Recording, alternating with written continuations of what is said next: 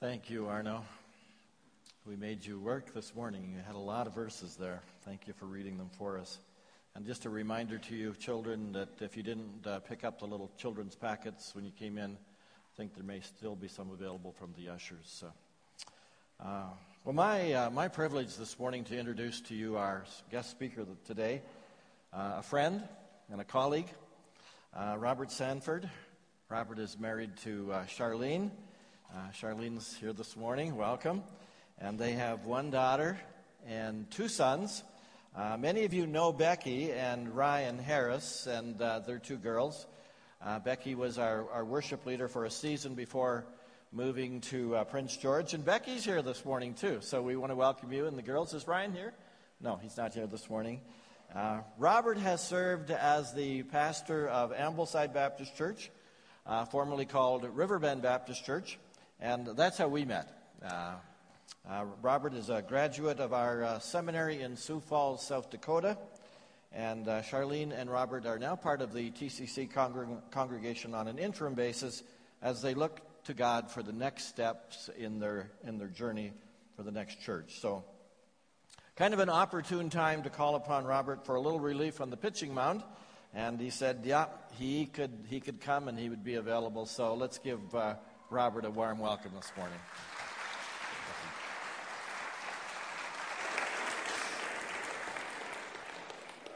Ken, I hope I didn't say yes too quickly when you said come in from the bullpen.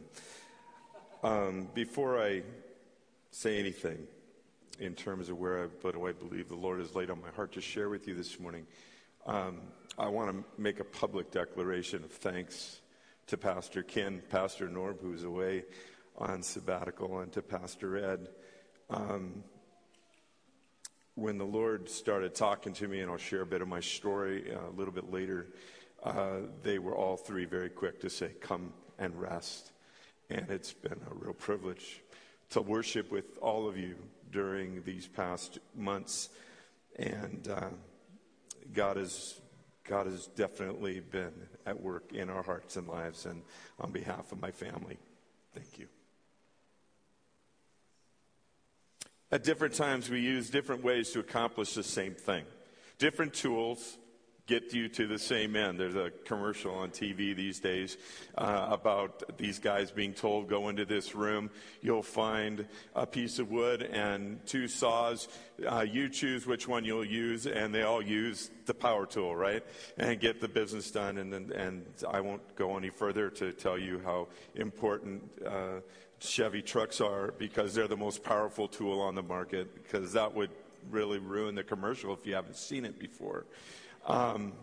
It's different tools, the same end. If I were to tell you, you need to go out and dig a hole in your backyard today, it'd be much easier, obviously, to dig it with your hands, because, of course, the ground is finally starting to get some saturation in it. You might say, well, but using my hands isn't the quickest way, so what I want to do is grab a shovel or trowel out of my shed, and that's what I'm going to use. But, of course, as Tim Allen on Home Improvement from years ago, I'll show my age, said, more power is always better. Go grab the backhoe and power that puppy up and dig that hole. Now, when you think about it, preparing a meal or portions of a meal is the same way. If you're in the kitchen and you declare, we need to cut some vegetables up for the meal, what would you grab to do it? And you say, well, it all depends. And it depends on what? It depends on what you're cutting, and it depends on how you want that cut, whether it's a knife or a chopper of some sort. Even cooking your food is the same thing. Anybody here brave enough to barbecue yesterday? I am the only one. Wow. Honey, you see how impressed you should be with me right now? I barbecued last night before it rained, so it was good. But, you can use a stove. You can use the oven. You can use the barbecue. Any number of ways you can do that. So much of life can be lived in a variety of ways, and at different times we choose to live life using different means. Now think about this. How do you communicate with people today? And this video clip we saw a moment ago, not only was it hilarious, but you saw the variety and ways and means of communicating even there in that video clip. We pick up the phone and call, or we text, or we email, or instant message.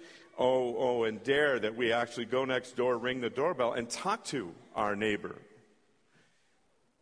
When you think about it, our God, who is infinitely creative, has used a variety of ways and means to speak into the lives of people throughout time. In Genesis chapter 3, we're told that God walked with Adam and Eve in the garden, though if you're aware of what's going on in chapter 3, it wasn't the most pleasant moment for Adam and Eve to have God in the garden when they realized, of course, that they had sinned. We also find in Exodus chapter 3, God used a bush that wouldn't burn up to draw Moses to a point where he could pass along the plan and purpose for Moses to know, hey, you're going to be used by me to deliver my people. You remember that story, Exodus 3? Moses sees this bush off out on the horizon and says, wow, look, a bush that doesn't burn up. That's crazy. I'm going to go check that out. Boredom sets in pretty quick, obviously. So he goes out, checks the bush, gets close, and God speaks from that bush. God speaks into that moment and says, take off your shoes, take off your sandals, Moses. You're on holy ground. In Numbers chapter 22, probably one of the most crazy ways that God got somebody's attention was a conversation that the prophet Balaam had with his faithful donkey. Now, I don't know about you, but my car's never talked back to me. It's not behaved itself, but it's never talked back to me. This morning, I'd like to share with you a few examples from my own life in the way that God has communicated with me over the years. Now, my story is unique to me. I will acknowledge that. But no doubt the means and methods that God has used to connect with me aren't unique in his arsenal of communication skills that he has no doubt used with you or some of you today. The first means of contact God has used with me is this. I've heard God speak to me through his written word. I've heard God speak to me through his written word. It was during my third year of Bible college that God used the words of Joshua 1:9 in an extremely powerful and motivating way in my life that has shaped my ministry, shaped my heart to understand what it was that God was going to have me do in the years to come. At that moment, I was staring down the barrel of my first ministry appointment, an internship. At first, it sounded like it was going to be Florida, and at the next step, it sounded like it was going to be in Minot, North Dakota, which is where it actually did end up. Now, you might be thinking to yourself, wow, that sounds like some interesting places to be. Understand, I was born and raised in California. What did this California boy know about anything on the East Coast, let alone in the Midwest? Not a farmer. Which still makes our friendship that much more unique. In that quiet moment of that devotional time, God lifted out a phrase that has spoken into my heart for years. In Joshua 1-9, as was read for us a moment ago, you find a man on the cusp of a new era that would change everything for Israel. And the words that God would use in the midst of this have clung to me for the past 35 years and been an encouragement to my heart. In verse 3, we find the words, I will give you every place where you set your foot. I will give you every place where you set your foot. Those words have spoken volumes to me when I wondered to myself in distress at times, how does a California boy do ministry in the upper Midwest? How does a California boy do ministry in Canada for 30 plus years? How does a California boy do ministry surrounded by farmers in their fields? How does a boy from an upper middle class Caucasian upbringing do ministry in a multinational congregation who's immigrated to this place? All of us have likely sensed God's words in our own situations as we've read His Word, and it speaks to us. Have you ever found yourself grieving only to have the words of Psalm 23 embrace that grief? Even though I walk through the valley of the shadow of death, I will fear no evil. Why? For you are with me. What has God used in your world and in your life to speak into your life as you've read His Word? Maybe it's been the words of the prophet Jeremiah, very popular words that have been drawn out of the text in Jeremiah 29:11, that God has used to help you be steadfast in the moments of question and uncertainty. For I know the plans I have for you, says the Lord, plans for good and not for disaster, to give you a future and a hope. God's Word is full of promises. It's full of expressions of His love for us. Words of challenge, words of comfort, words of peace and grace. You ever sat down with your Bible in the morning, whether you do it digitally or with the old school, actually having it in your hand? And the text that comes up, you've read before, but for the very first time, it speaks into your heart and mind in that moment, a truth that you can cling to for the day. A freshness that you never had seen before. Yet in that moment, God says, this is my word into your life.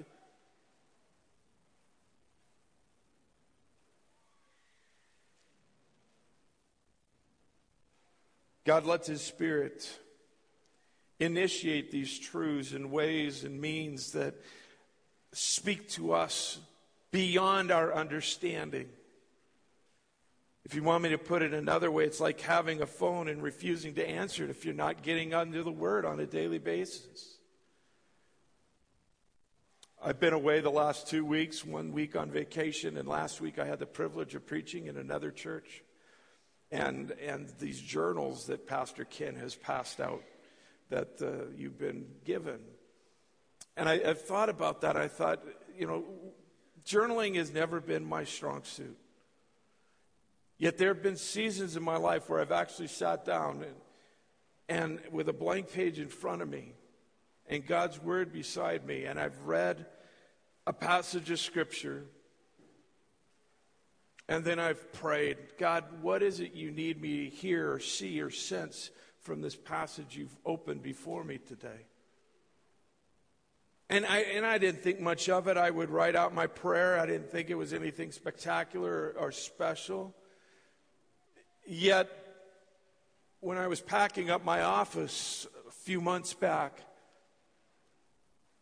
I came across that journal and I sat down and I just read through it and realized in the midst of those moments, little did I think or understand or really appreciate, God was speaking. What is He speaking into your life in these moments and in these days? Get into the Word. It doesn't have to be read the Bible in a month. It's just get into the Word. Because that's one of the ways and means that God is going to speak. Like I said a moment ago, it's like having a phone and not answering it. Now, I know people like that. They let the phone ring. They wait to see whose name comes up on the call display. Last time I checked, His handprint is all over His Word. Are you prepared to hear it? Lean into it. and appreciate what he is speaking into your life. That's one way that God has spoken to me. Another way God has communicated with me is this. I've heard God speak to me through others. Let me bring that Joshua chapter 2 scripture reading from a moment ago into completeness. Joshua sends a couple of men over to spy out Jericho and to spy out the land. And they go into Jericho and they meet the woman Rahab and the police, the army, whoever, they're coming to find these men. And they go to Rahab's house, and Rahab tells them, hey, they left. You might want to go out that way. And I think they took a right. And so the guys left. And it's the words that we heard read a moment ago. She's up on the roof having a conversation with these men. And you find those words that she declared in verses 8 to 11, where she says very pointedly, I know the Lord has given you this land, and we all live in terror of you. Well, the spies eventually safely make it back to Joshua. In Joshua chapter 2, verse 24, the words we shared, again, Joshua shares or hears from his spies. The Lord has given us the whole land, for all the people live terrified of us. Why was it that God gave these men those words? Was it for them specifically, or was it for Joshua as a reminder? We're not told, but these men bought the message from God. God has gone before us, and it is time to step out and believe that he is going to take us into this land. There is nothing like having someone speak into your life on behalf of the Lord our God. Now, that's not to say that everyone who thinks they are speaking into our life on behalf of God is doing so. Be careful. You say, well, give me an example of that. Well, go to the book of Job and read about Job and his three friends. They thought they had it all together, but missed the point. God knew and would speak into that as well. Now, for me, I had this happen more clearly back in 1999. For 2 years leading up to this particular point in time in my life, God had communicated very, very clearly that his intent was to keep me in Yorkton, Saskatchewan, pastor of the Heritage Baptist Church there. I would, on a regular basis, field calls from churches saying the same thing. Hey, we'd like to talk to you about possibly coming and being our pastor. And God had told me to tell everybody this: God wants me here. One day at lunch, the phone rang. I had come home for lunch. A church from the east had asked if I'd be interested in considering a conversation with them about becoming their pastor. And I had just gotten done telling them what I had told everybody else up to that time. God, I appreciate your interest, but God wants me here. And no sooner am I hanging up the phone than my wife walks in the door. And I laughed and said, you'll never guess what happened. I got another phone call, this one from a church. I don't know where it was, but they wanted me to come, and I told them no. Charlene looks at me in that moment and asks me a heart-searching question. Are you sure we should be saying no? I was dumbfounded. I couldn't find words to speak to her. And she carried on. She said, are you sure we shouldn't be talking with these churches that are calling? You've grown up in the West and you've always wanted to move west. If a church from BC called tomorrow, would you be so quick to say no? Well, after getting over the shock of the moment, I looked at her and asked if God had spoken to her and left me out of the conversation. She responded, I don't know, Robert, but I think we need to be more open to what God may be doing at this moment in time.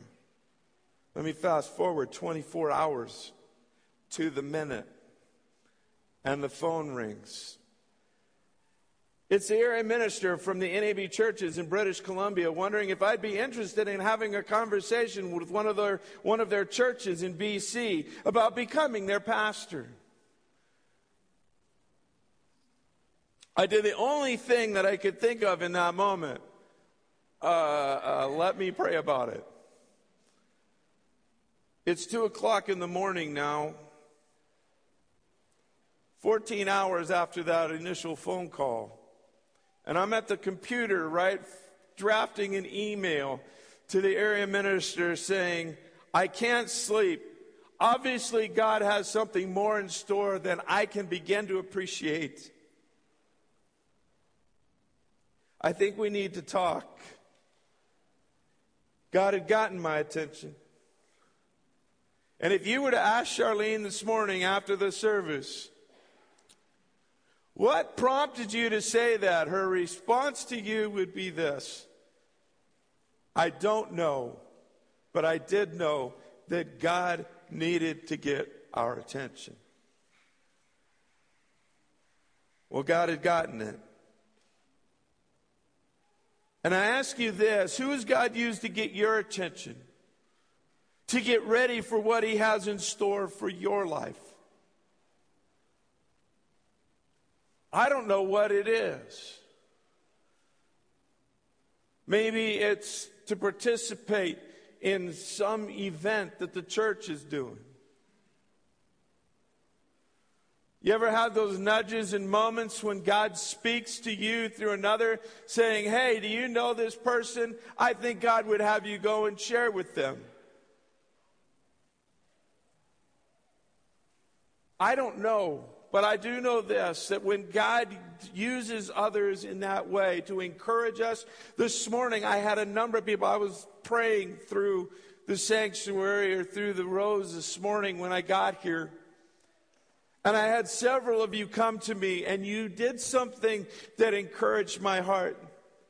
You said, I have been praying for you, which was God telling me again, Robert, I have not forgotten you. God uses other people's voices to move us and encourage us in a path that He would have us to go. But let me share one more way that God has spoken into my life. I've heard God speak to me through that quiet whisper. The account of Elijah is one of great highs and lows. You take the time to read through his account that you find in 1 Kings, and you find him doing what God tells him to do, seeing great victories along the road and along the way. But you find him in chapter 19 running away after one of the greatest victories that we see in his life and in his record. But his response is one of anguish and loneliness. He basically tells God, let me lay down and die because I am all alone. In 1 Kings chapter 19, verses 9 to 13, which was read for us a bit ago, God got Elijah's attention. And when he got done running, God said, all right, Elijah, you think you know what you think you know, but let me tell you the truth. And in that gentle whisper, not in the great ruckus of all the other things, but in that quiet whisper, God says, why are you here?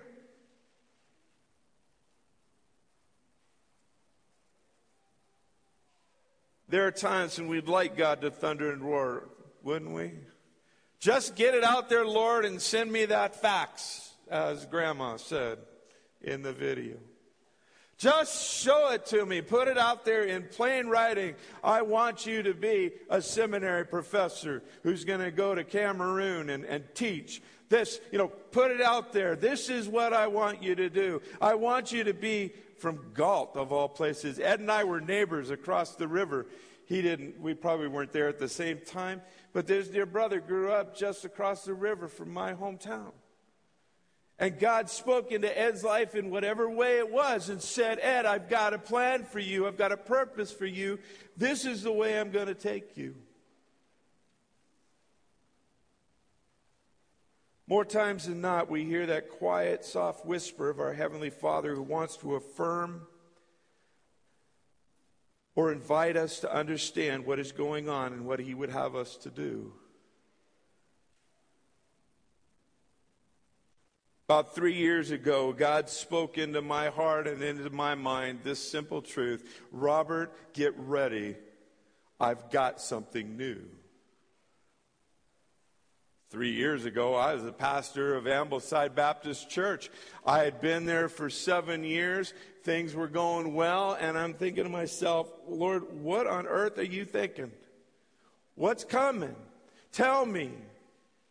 Applied for a couple of positions over the next couple of years just to have my hands slammed in the door, if you will.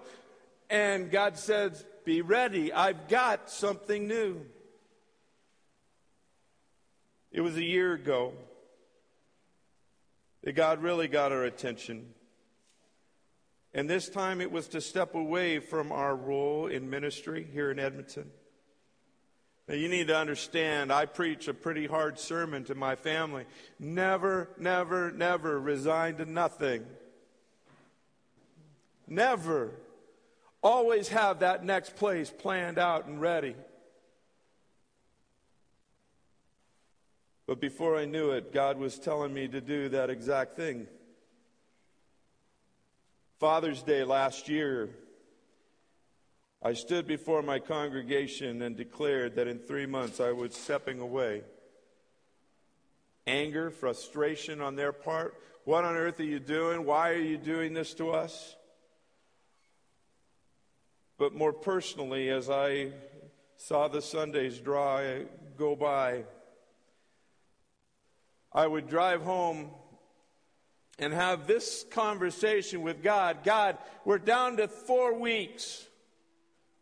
I only get to preach 4 more times, and then what? And God whispered into my heart this one word: rest. The following Sunday, Lord, we're down to 3. Rest. We're down to 2, Lord. We're running out of time. Where's that next appointment going to come from? Rest. On my last Sunday, with nowhere to go in terms of ministry the following Sunday, I said, Lord, we have run out of time. And the Lord whispered sweetly this one word: rest. I didn't know how tired I was. I had no idea how tired I was. God raised up an individual who did hire this preacher to do something completely unrelated. And I would come home from working my 8-hour day, sit on the couch and fall asleep, just have Charlene wake me up, feed me supper, just to have me find me back on the couch after supper, sound asleep. Get up, go to bed, go to sleep, sleep like a baby. Have to get up the next day and do it over, and the next day over, and the next day again.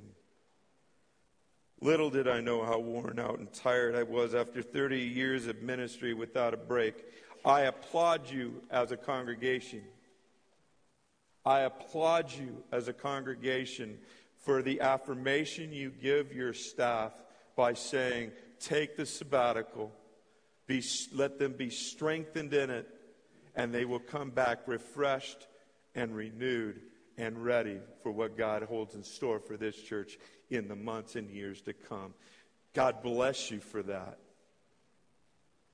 Never received that in my years of ministry, not to fault the churches. But God knew what I needed in this season. He continues to affirm in my heart and mind I've got something new, Robert. I continue to wait at times and not so comfortably for God to open the door. Hurry up already, God. It's been 7.5 months, almost 8 months. Last Sunday was the first Sunday morning I got to preach in a church's pulpit since the end of September last year.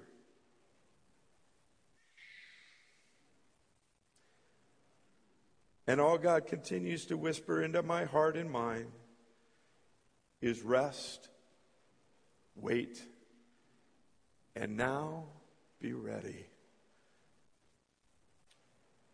There's a worship song that we have sung in this church over the past few months.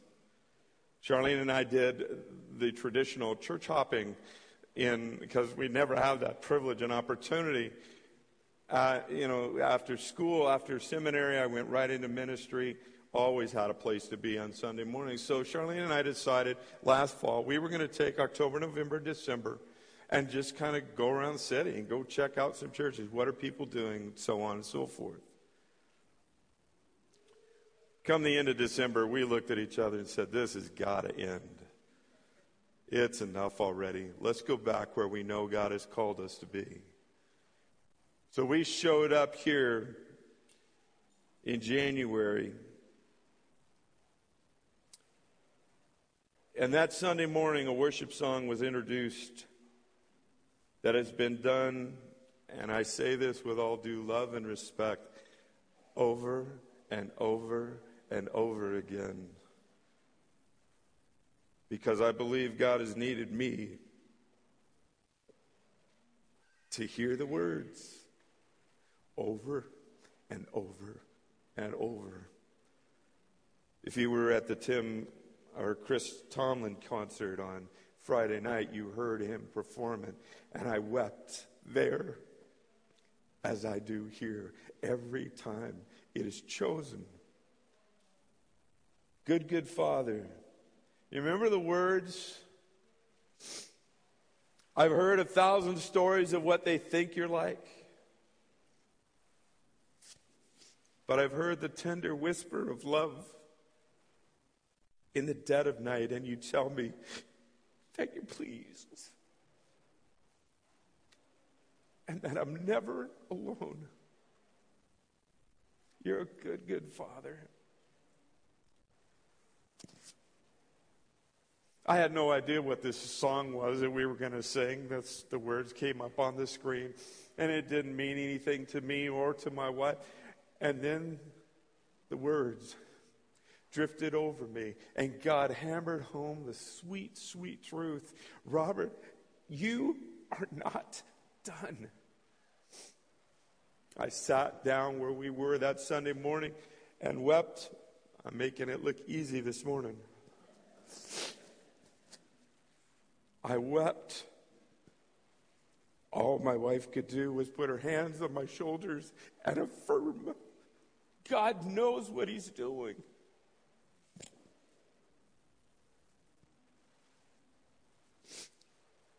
To hear that sweet whisper, God declaring, I am not done. That's the way God has spoken that sweet, quiet whisper into my life. Through his word, through the words of his servants, through the quiet whisper of a loving, good, good Father, God has led us. I don't know where God is in your heart and life today. I don't know what God is speaking personally to you. I've shared my story. The question that I'll end with is this, though. Are you actively listening for the voice of our Father who knows the plans he has for you? Who knows the pain we're experiencing? Who knows the comfort you need? Are we awaiting his voice when we're all lost? We have lost all hope and direction and are wondering what's next. My hope and prayer for each one of you is this: that you will be attentive to the voices that God uses to speak into your life. and that you will be sensitive to that sweet whisper, if that's the voice that he chooses. Let's pray.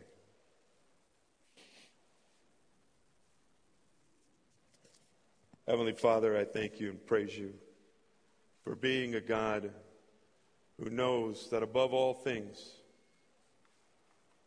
you are actively waiting for your children to hear your sweet voice. Father, for each one present this morning, whatever their need may be, wherever their heart may be beating today, I pray, Almighty God, that they would find you all that they require. To your honor and glory we pray in Jesus' name. Amen. Amen.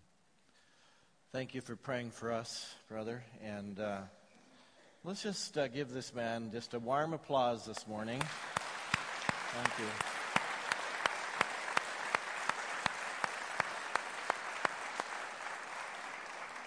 It's not easy to be vulnerable and open, and you were this morning. So would you just pray with me? Lord, thank you for our brother, Robert. Thank you for his heart for you, for his willingness to be transparent this morning. Thank you, you called him to rest, and then you called him to wait, and now you've called him to get ready. So we pray that you will open up the doors of ministry, whatever you want, God. You're sovereign God. You're a good, good Father, and we love you, and we're grateful, Lord. So thank you for Robert and Charlene and their family, and I pray your blessing upon them. I pray that you'll open the doors, Lord, as you so desire for them, in the precious name of Jesus. Amen.